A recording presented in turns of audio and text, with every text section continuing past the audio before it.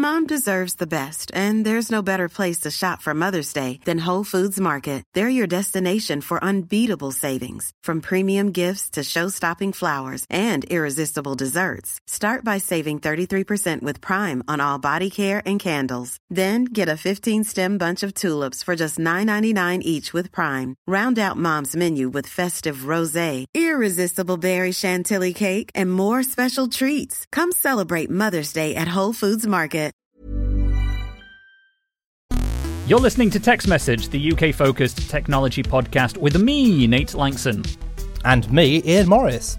And if you are one of our Patreon supporters, this is your extended ad-free version of the show. And thank you, patrons including Alex Bailey, Bart Crisp, David Morris, Matt Cottam, Charlotte Stegall, who are all supporting us directly. And you can join them and get access to our full-length ad-free show and our Patreon-exclusive weekly sister show, Extra Message, by going to patreon.com/UK Tech. We have got a great lineup today, and we have got a fantastic bunch of patrons listening to us live in our Discord. In fact, before we started properly recording the show, I think we had quite possibly our most diverse pre-show conversation ever, which included such facts as what is it like to type on an old Palm Pre, who are the most interesting famous people that Ian and Nate have separately urinated while standing next to, can we impersonate Noel Fielding, and a variety of other things.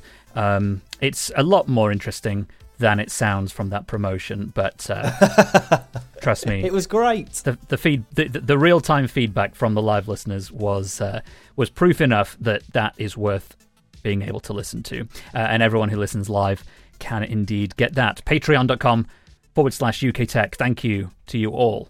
Now, Ian, we are going to start off by talking about something very old. No, it is not your face. It is the BBC, and more specifically that it wrote this week that nearly 65,000 musical cassettes were sold in the UK in the first 6 months of 2020. And this is according to the official charts company. And the firm said this is double the number of cassette sales that were recorded during the same period in 2019. And in fact, more than the entire year's sales worth from 2018. So we're talking pretty significant growth year on year for cassettes. Now, I wondered, is this just, hipsters buying the latest experimental releases to play in their garden sheds that are also public bars? Is it just Norwegian black metal fans who never stopped buying music on cassette in the first place? It doesn't seem so, because I noticed this week that the world's greatest human being, and this is, I have to say, this is an objective assessment, that this is the greatest human being, past and current, Taylor Swift, released her new album on cassette. This was followed up by lesser musicians, such as Lady Gaga, who apparently sold 12,000 cassettes of her latest studio album, Chromatica, after that was released in May. And Australian band 5 Seconds of Summer, which, Ian, I was thinking, that is a band name far more suitable for British climates than those of Oz, right? 5 Seconds of Summer yes, is a pretty accurate measurement of British summertime. Anyway, that group shifted 12,000 cassette versions of its latest album within the first week it was released. So that is evidence, at least, that people are buying tapes. And they're not cheap either. The BBC story said that the average cassette retails for about £10, which is what you'll remember CDs used to cost back in the day. And vinyl costs about 15 quid, and people obviously are still buying a lot of those. So they are selling. Then I read another interesting fact about this. The Lady Gaga album, there was a triple cassette edition of that. It costs about 25 quid or just under. But because there's 3 cassettes, apparently it counts as 3 separate sales in the chart. And then I was looking at Taylor Swift's most recent album, which came out this week, and there are 8 different CD versions of that, each with different art and a bonus track on it. And they obviously, if you bought all 8, as the website rather, I think, cynically suggests you might want to do, then that's 8 sales per album. So it made me wonder, is this overall genius pop music marketing exploitation getting people to buy things as essentially promotional memorabilia, but actually count towards charts? in a way that's now harder to do with streaming unless you're huge. Or is it something else? I don't know. I mean, in the chat room, Nick's asking, is it a fashion thing? I think it is. I think it is a style thing. It's a fashion thing. Yeah, I mean, I think that the thing that makes me say it is a fashion thing is because there are not a great deal of very good quality tape players available anymore. If you want a really good tape player, you're going to have to go back and find a very high-end machine that was used for, say, professional radio use or something like that back in the day. That it's not like people are manufacturing them anymore. So it's not like there's a whole audience out there of going, actually, the sound of tape is really nice. We should definitely do it. You know, literally no one is making machines anymore. I mean, apart from a few very small companies that are, you know, doing what I would not consider to be, that they look like the cheapest kind of Walkmans from, you know, a few years ago. Whereas obviously there are perfectly decent ways to go on eBay and purchase an older high-end player. So I don't think it is anything more than just a niche kind of fashionable thing. You know, people want to be seen out with a tape player on their hip, and possibly that's got something to do with shows like Stranger Things and stuff like that. So who knows? But I definitely don't think it's because people have realised that the quality can actually be lovely. It can, and I think you're right.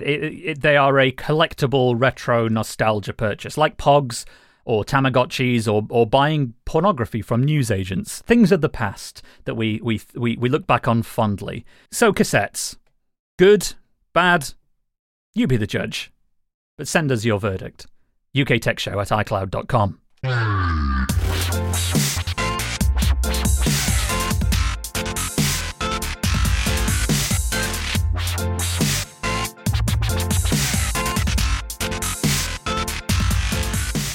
The Tokyo 2020 Olympic Games will now take place in 2021, which means some of the first public demonstrations of 8K TV broadcasts, thanks to Tokyo's NHK broadcaster preparing for them, will also be delayed.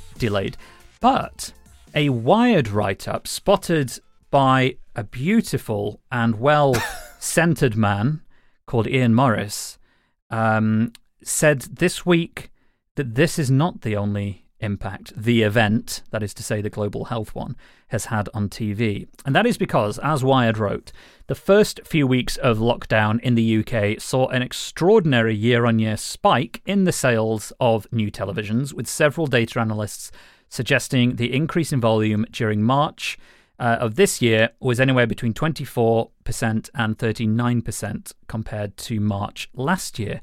April and May followed a similar pattern, and by June, volumes of sales were up about 40% compared to the year before. This is all still according to the Wired story.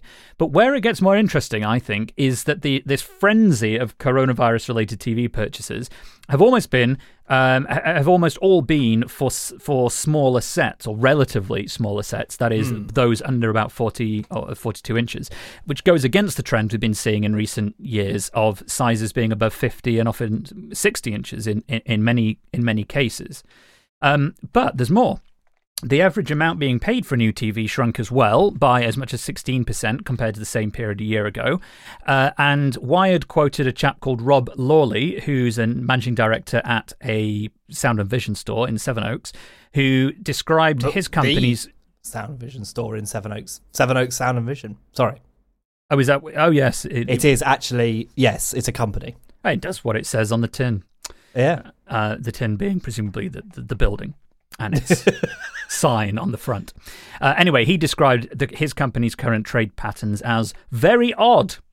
So I was thinking about this because the way that the Wired story framed this was that people would have otherwise gone out and bought massive TVs because of the Olympics, but instead, because the Olympics wasn't happening, they went out and bought smaller, cheaper TVs. Whether that was Wired's intention, I don't know, because I haven't worked there for 6 years. But what I think it is probably is people buying second sets, right? For spare rooms or kids' rooms or office rooms, something along those lines. And they're like, well, we need another TV. So everyone went out and bought another one, but they don't want to buy another 60-odd inch Samsung OLED, because why would you? If someone just wants to watch Paw Patrol or whatever else kids watch. Or even do what I want to do, which is just watch TV in bed. Yes. I mean, why would you buy a massive screen for that? No, I bought a 47, I think. I think it was a 47. Well, you're off trend then, because these sales were predominantly under 42 inches, apparently. But that's okay, mate. That's okay. You know, you've got... Maybe you're further it's under away 50, from the I screen. think, is yeah, and I am. And, the bit where I am is a bit further away from the bit than the TV is. And I think I had a 32 in there before, and so 47 felt like a nice upgrade. Yeah. Yeah, and as Nick says in chat, 32 used to be standard. It did, and I remember, 32-inch when widescreen TVs became a thing. That was like the default, wasn't it? It was either 28 or 32, but 32 was really the standard. I think my first was a 32. No, I think my first was a 28-inch. I believe. Certainly, my first CRT that I bought from Cash Converters was a 28-inch CRT widescreen made by Hitachi. Ah, good old Hitachi, yeah. Yeah, good old Hitachi. And then obviously as I've mentioned previously, I've bought virtually no TVs in my life, but then I suppose the 50-inch Pioneer was the biggest I've ever owned, actually. But I think if I was buying a TV for a lounge now, I'd be inclined to go for 55 or 60. But I'd want no LED at this point, I think. But yeah, I didn't want to buy a TV for my lounge because I don't really use it very much. I wanted to buy a TV for the bedroom, and it was very cheap. It was like under 400 quid. That's not bad. So, I mean, I bought for a very nice looking TV. I bought a 65-inch TV, and I think that cost about 800 quid, and I thought that was pretty good value. Yeah, it's a pretty good deal. I mean, TVs are not that expensive anymore. No. The only thing is you have to be careful about what you're buying, because some of it, I don't think I'd get another HDR TV that's that cheap, because you're really not doing yourself any favours. If you're watching stuff in HDR on a cheap TV, you're seeing probably less than you would on a normal TV. I'd advise against it, really. In our pre-show conversation, which our live listeners heard and some of the patrons will hear, we talked about Red Dwarf once, but I'm actually now going to bring it up for a second time, because there is another episode of Red Dwarf in which Crichton, the mechanoid, becomes a human being. It was the episode DNA. Yeah, it might be. And I mean, it was 100%. I don't wish to be a know-it-all, but I do know it all when it comes to Red Dwarf, and it was called DNA. And Crichton becomes a human being, and he was shocked as to how humans make things bigger, and it's called move your head closer to the object. And I've certainly found that this is the case when using iPads for watching films. I bought a little mount that clamps onto our coffee table and just move the iPad closer to my face, and it's like watching a very, very, very sharp TV just closer to my head when Kate's watching something else. Very true. Nick in the chat asks, why is HDR bad on small TVs? It's not so much small TVs. You need a lot of light output on a TV to make HDR work, and the smaller, cheaper TVs just won't have for a start, they don't have direct backlighting, so you're using a side backlight, which reduces the amount of light available anyway. And the best kind of HDR is always going to be on something like an OLED, where the technology, where the panel is emissive rather than just you shining a light through it. But also, any direct backlight produces a hell of a lot of light, so the HDR looks good. What it means is on a cheaper TV that supports HDR, dark scenes can be a challenge. And also, I've noticed mine tends to fade in and out a bit in HDR dark areas, because it's trying to compensate essentially for all sorts of things. But yeah, I think putting HDR on a TV that doesn't have 1,000 or more nits of light output is a bit of a mistake. Did you ever have the knit nurse come round to your school when you were? I believe so. I mean, I think most people will have done, won't they? We did, yeah, I did. Because we had a dirty kid in class, and I think he spread a whole bunch of stuff. Now, that's not fair. You know full well that dirtiness has nothing to do with knits. No, I know they're attracted to very clean hair, but I just remember that I spread a lot of germs around. Little joke there for you, everybody. Very good, Nate. Thank you. Now, Nick also asked a good question. Nick, you're on fire today in terms of contributing to our live chat.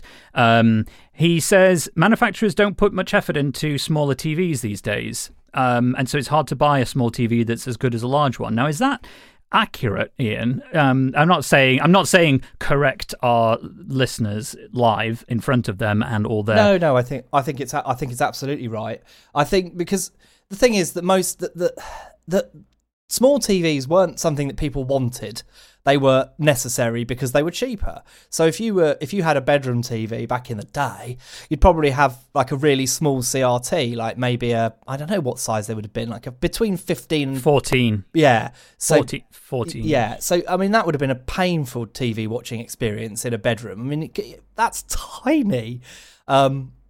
He said. But it was fine. We all had them. We fine. Did. Well, I didn't actually, to be fair. But the joke you made is accurate. You just sat a bit closer to it. So rather than it being where my TV is now, which is right at the other side of the room, you'd probably have it a bit closer. Like you might have it on a cabinet that was slightly closer to the bed. That's very true, actually, because you would, your parents would say, "Oh, you're going to get square eyes sitting that close," whereas now that's less of an issue because they're widescreen. So it's like you're going to have astigmatism, but they're more worried about that you're going to get influenced by fake news or something. It's less about the physical effect on your eye shape and more about the sort of integrity of your social opinion. And exactly. But so I mean, so small TVs were never really desirable. They were just a necessity of price. Nowadays, and all of this comes down to the master glass, as it's called. So when they make TVs, obviously they cut them out of a very large piece of TV. So there'll be some huge size and then they'll cut it down into sizes. As the bigger TVs have got bigger, it means that, the master glass is bigger, which means they can make more smaller TVs, and that's reduced the price of smaller TVs. So, therefore you've got the potential now for a 40 or 50 inch TV to be quite a standard thing. They're produced in very large numbers, so they're just not that expensive anymore.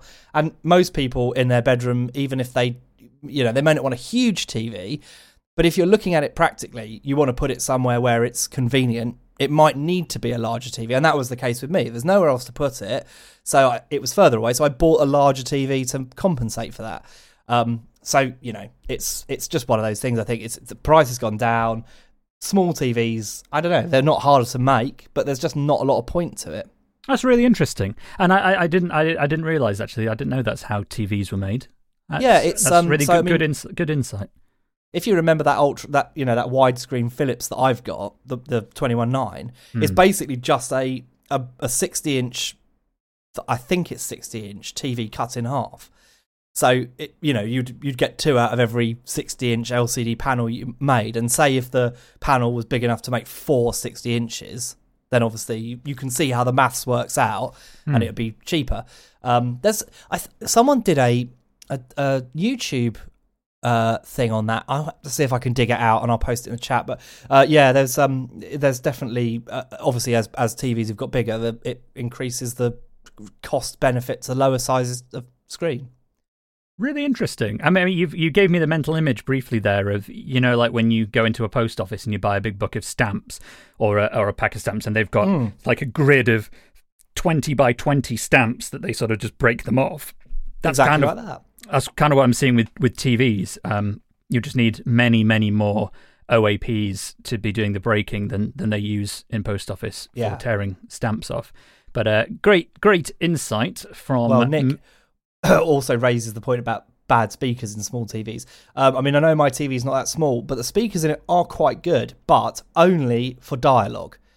So they've obviously learned that what people want to hear is the talking. So you get the bass on it sounds absolutely horrific, but the dialogue is quite clear. So they've learned that. But it's not difficult to put a subwoofer in a TV. We're not talking about a massive subwoofer, but something capable of moving air a bit in the low frequencies is doable. It's just it's just a bit expensive. Well, how do you move air at lower frequencies? Are you insufferably arrogant about your knowledge of Red Dwarf episodes? What opinions do you have? Simply put them in an email and send that to us at uktechshow@icloud.com, particularly if you've got a comment on something to do with what we've just talked about, the size of TVs you've bought.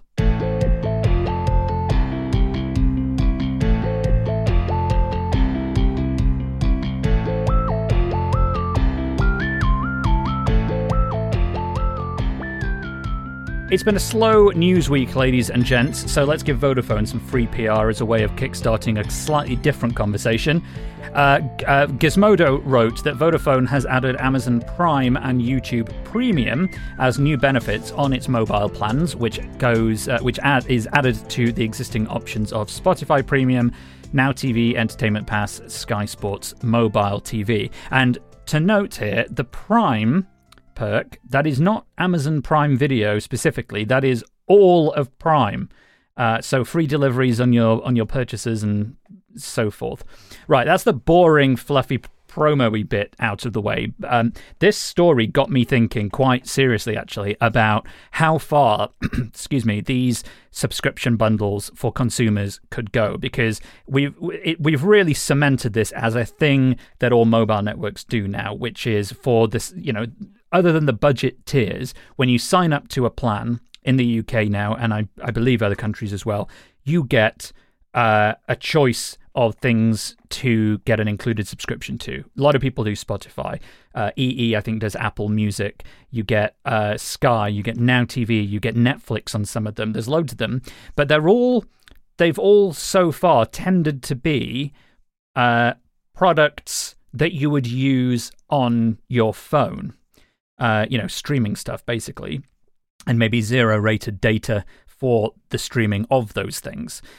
The bundling of Prime is certainly one of the first that I have seen of what I would call a physical subscription benefit being added. And that really got me thinking that this could be a really good idea for a much wider range of promotional subscriptions. For example, I was thinking, if EE came to me, my network is EE, and if they said, please renew your contract for 2 years, I would say no. But then I would say, but maybe you could tempt me with a free included subscription. And they say, well, good news. We've now started offering Deliveroo, like a Deliveroo Premium, where you get unlimited free deliveries every month. Now, that would be very, very, very tempting. Now, it's not anything specific to EE, but it's a subscription that a lot of people have. A lot of people have meal kits and things like that. Kate has a pasta delivery box every week from a company called Pasta Evangelists, I think. And that's not cheap. But if that was something that was bundled into a mobile plan, that could be a good deal for everyone. And then I thought, well, why would a mobile phone company do this?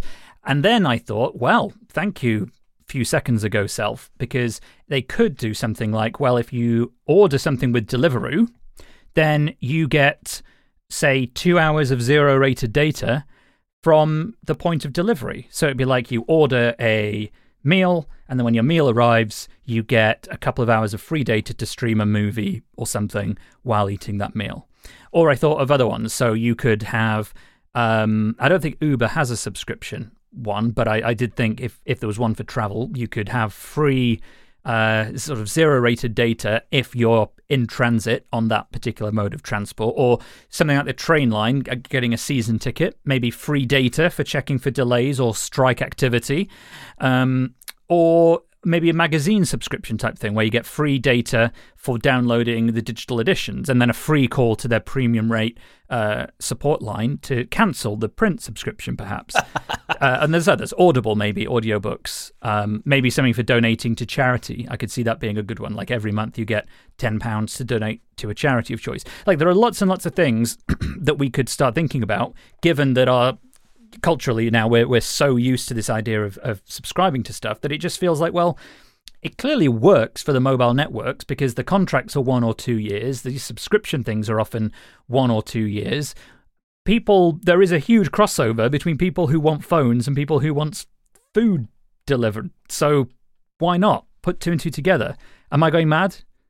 I'd rather have cheaper phones, monthly rental. I know that's a really boring take on it, and I suppose I can think of things. I mean, for me, I do feel like one of the problems is that I'm subscribing to a lot of stuff, and I did try and cut back a few things, but realistically, I need Amazon Prime and I need Netflix because I want to watch TV, and as I've mentioned countless times, I don't watch broadcast TV at all. So those are that's how I get entertainment, is through Netflix and Amazon Prime. So I guess I'd kind of be inclined to go with one of those. And if it was a way of sort of, I mean, would it save any money? Probably not, because they're not really free. They're just bundled in the price. So that just makes me feel like I just want a cheaper tariff, and that would be good. But yeah, I mean, I would always go for something like, the Spotify premium options never seem to include existing customers, do they? No, which I find incredibly frustrating. Apple Music, yeah. I think you should be given a code that you just enter the code and that's it.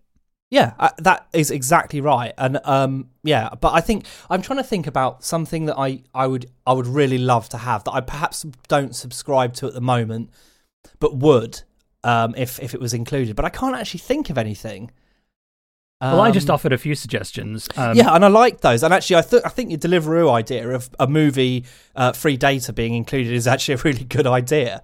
Well, one of our other Ians, who's listening live in chat, questions, is free data a bonus in 2020? And it is, yeah. I mean, zero rated data. I mean, it's not expensive. You can get 100, I think you get like 100 gigabytes for 20 quid pretty easily these days. You know, funnily enough, I just looked on the EE website, and their best-selling plan is 80 gigs of data for £20 a month. That's 4G only, and 60 megabits per second. It's not their top speed. Mm-hmm. But like Vodafone, they do unlimited, I think. EE does have an unlimited plan. You can have unlimited. It's not that much. No, I mean, for example, EE's unlimited 5G plan is £35 a month, which isn't catastrophically bad. And you get one of the following: BT Sport Ultimate, Amazon Prime Video, and BritBox. Yeah, so I mean, think BritBox, Amazon Prime and BritBox. £6 a month. I mean, yeah, they're good perks. Yeah. They're good, but maybe Patreon. Maybe this. You know what, mate? This is what we should be doing. This is we should do a deal. We should get on. Like, we know a lot of people at phone networks. We don't need to brag. We know a lot of people at these networks between us, right? Why don't we together suggest that for everybody who signs up for a plan on EE or BT or Vodafone or whoever, everybody automatically gets signed up for our Patreon? Yeah. Brilliant idea. I mean, this could be a way to make us literally millionaires.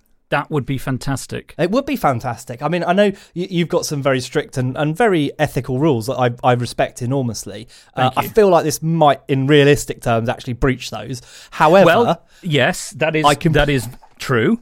But would it if it was if there was a no interference thing? If we could say anything about the network that gave us, these Patreon customers, would that be ethically acceptable? Well, let's just make it really clear here that I think I've insulted all the major networks, and I have praised all the major networks for different reasons at different times. So I both hate you all, you're all terrible, but I also love you all, and you are all brilliant. So with that out of the way, no questions asked. I've just thought of a really good one that would be absolutely brilliant, and I mentioned this as a possibility for chat, didn't I? But it was the new Xbox. When it comes out, all of the first-party games are going to be available on the subscription service. Now, that's something that would be great to have with a phone deal, wouldn't it? Like access to the Xbox. What's it called? Xbox. Well, there's Game Pass Ultimate. Game Pass Ultimate. That's the one. And that works on Windows as well with a smaller library, but it's cheaper. But so something like that would be something that I think I would be less likely to pay for myself. But if it was included in a reasonably priced SIM deal, I think that would probably tip me over the edge, and I'd be like, oh well, why not? Games for Windows would be brilliant to have as a subscription, because you get all sorts. You do. In fact, I think you're going to get the new Destiny year release on that service, I think. which would be quite cool. I can sense the excitement in your underpants, mate. Very, very much so. At the thought of that. Fantastic. Well, that's been a lot of fun. Thank you to everyone for listening to that conversation. If you have an opinion on it, you know where to send it. uktechshow@icloud.com. That was an unnecessary pause. Yep. Much like a five-legged cat. You're used to hearing the smooth, velvet sound of Nate's voice drizzled over your ears like a warm eardrum syrup, topped off with the freshly squeezed citrus tang of an Ian Morris opinion.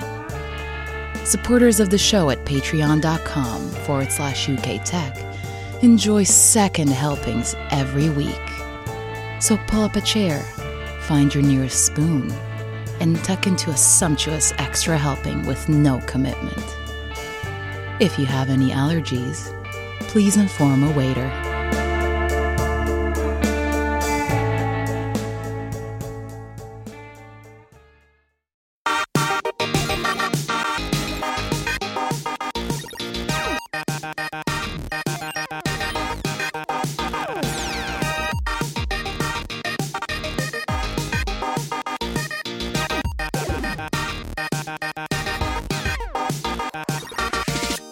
Well, this week we had some nice feedback, and I wanted to hone in a little bit on the feedback that we got from the extra message episode that went out this week, which goes out every week to most of our patrons, because I recorded something while watching somebody riding a horse and started ad-libbing something quite strange, and then I sent it to Ian and said, I'm thinking of publishing this as an extra message. Is this just too mad? And you seem to think a bit mad, but not too mad. And then I shared it, and the feedback's been brilliant. I had a message from Luke, who said, I absolutely loved the extra message. It reminded me a bit of the Strange Planet webcomic in the way you described tech. Not sure why you wouldn't publish this as an extra message, which was great. John wrote in and said, I think it's very charming and endearing extra message, so well done. And we had, I think it was Ian in our chat room while we were talking, who compared it favourably to something like Monty Python. So, very good compliments. And it's made me wonder, maybe there is a market in the text message world for more ad hoc, deadpan, improv, sort of comedy type programming. But that is on Extra Message. It is sort of the experimental sister of the text message universe. But thank you to everyone who was listening to that, and maybe we'll do some more of those. But of course, if you haven't heard it, if you are a patron, go and grab it. It'll be in your feed, as will all 40 Extra Message episodes. We're going to check in now with Tom Merritt, who's been talking about the world at large of tech. And, well, let's hear what Tom has to say. This week on Daily Tech News Show, Caitlin Bowden helped us understand better how to keep teens safe online. Trish Hirschberger talked to us about whether Sony or Microsoft have your best gaming interest at heart. We discussed using video game crowd noise in real sports without fans. Who could possibly buy ARM without getting into hot water? And whether Intel can survive delaying its 7nm process CPUs again. All that and much more at dailytechnewsshow.com. And I must throw in my support for conversation about fake video game crowd noises being used for sports. Very interesting discussion, and not a stupid idea, since the actual sound that was being used to play over the top of live sports events that had no people in the stadiums was captured for video games. It's a really good use of legitimate audio, and one of the only ways in which it is interesting to talk about sport. So thank you, Tom. Daily Tech That sounds News like Show. a really interesting show. I'm quite fascinated by the Intel 7nm debate, because they are very, very far behind. AMD's Ryzen has been 7nm, I think, for some time, and that is a real problem for them. I think it's a bit of a marketing term, this 7nm versus 10nm these days. How much difference does it really make? Well, that's the thing. I mean, for sure, I'm probably not a huge amount, but it does make a heat difference. It does mean that AMD is able to bundle its processors with stock coolers that do the job, which saves you 60 quid, maybe. I mean, I've spent a lot of money on heat sinks and coolers in my time. I've got a fabulous one in my old machine, but I just put the stock cooler in the AMD one. It's fine. So, I mean, perhaps not a huge amount, but it does affect the price, does mean that there's a less of a package cost for an AMD processor than there is an Intel. Well, it sounds like you should go and listen to that episode then. I will. DailyTechNewsShow.com. But on the topic of heat, it's time for us to go because I am overheating like a Pentium 4 in a budget laptop, mate, from 2004. So can I tell you something? Go on. I had to take my trousers off again. Really? I'm semi-naked as well today. I had no choice. You were talking about I can't remember which intro it was. You were doing. I think maybe it was the Vodafone one or something like that. I was like, no, I can't talk about Vodafone without taking my trousers off. So I did. That's excellent. With a bit of luck, when all the world's craziness goes over, maybe finally we'll get to live out our dream and record a podcast in person together in the nude. But before then, we'll see you next week.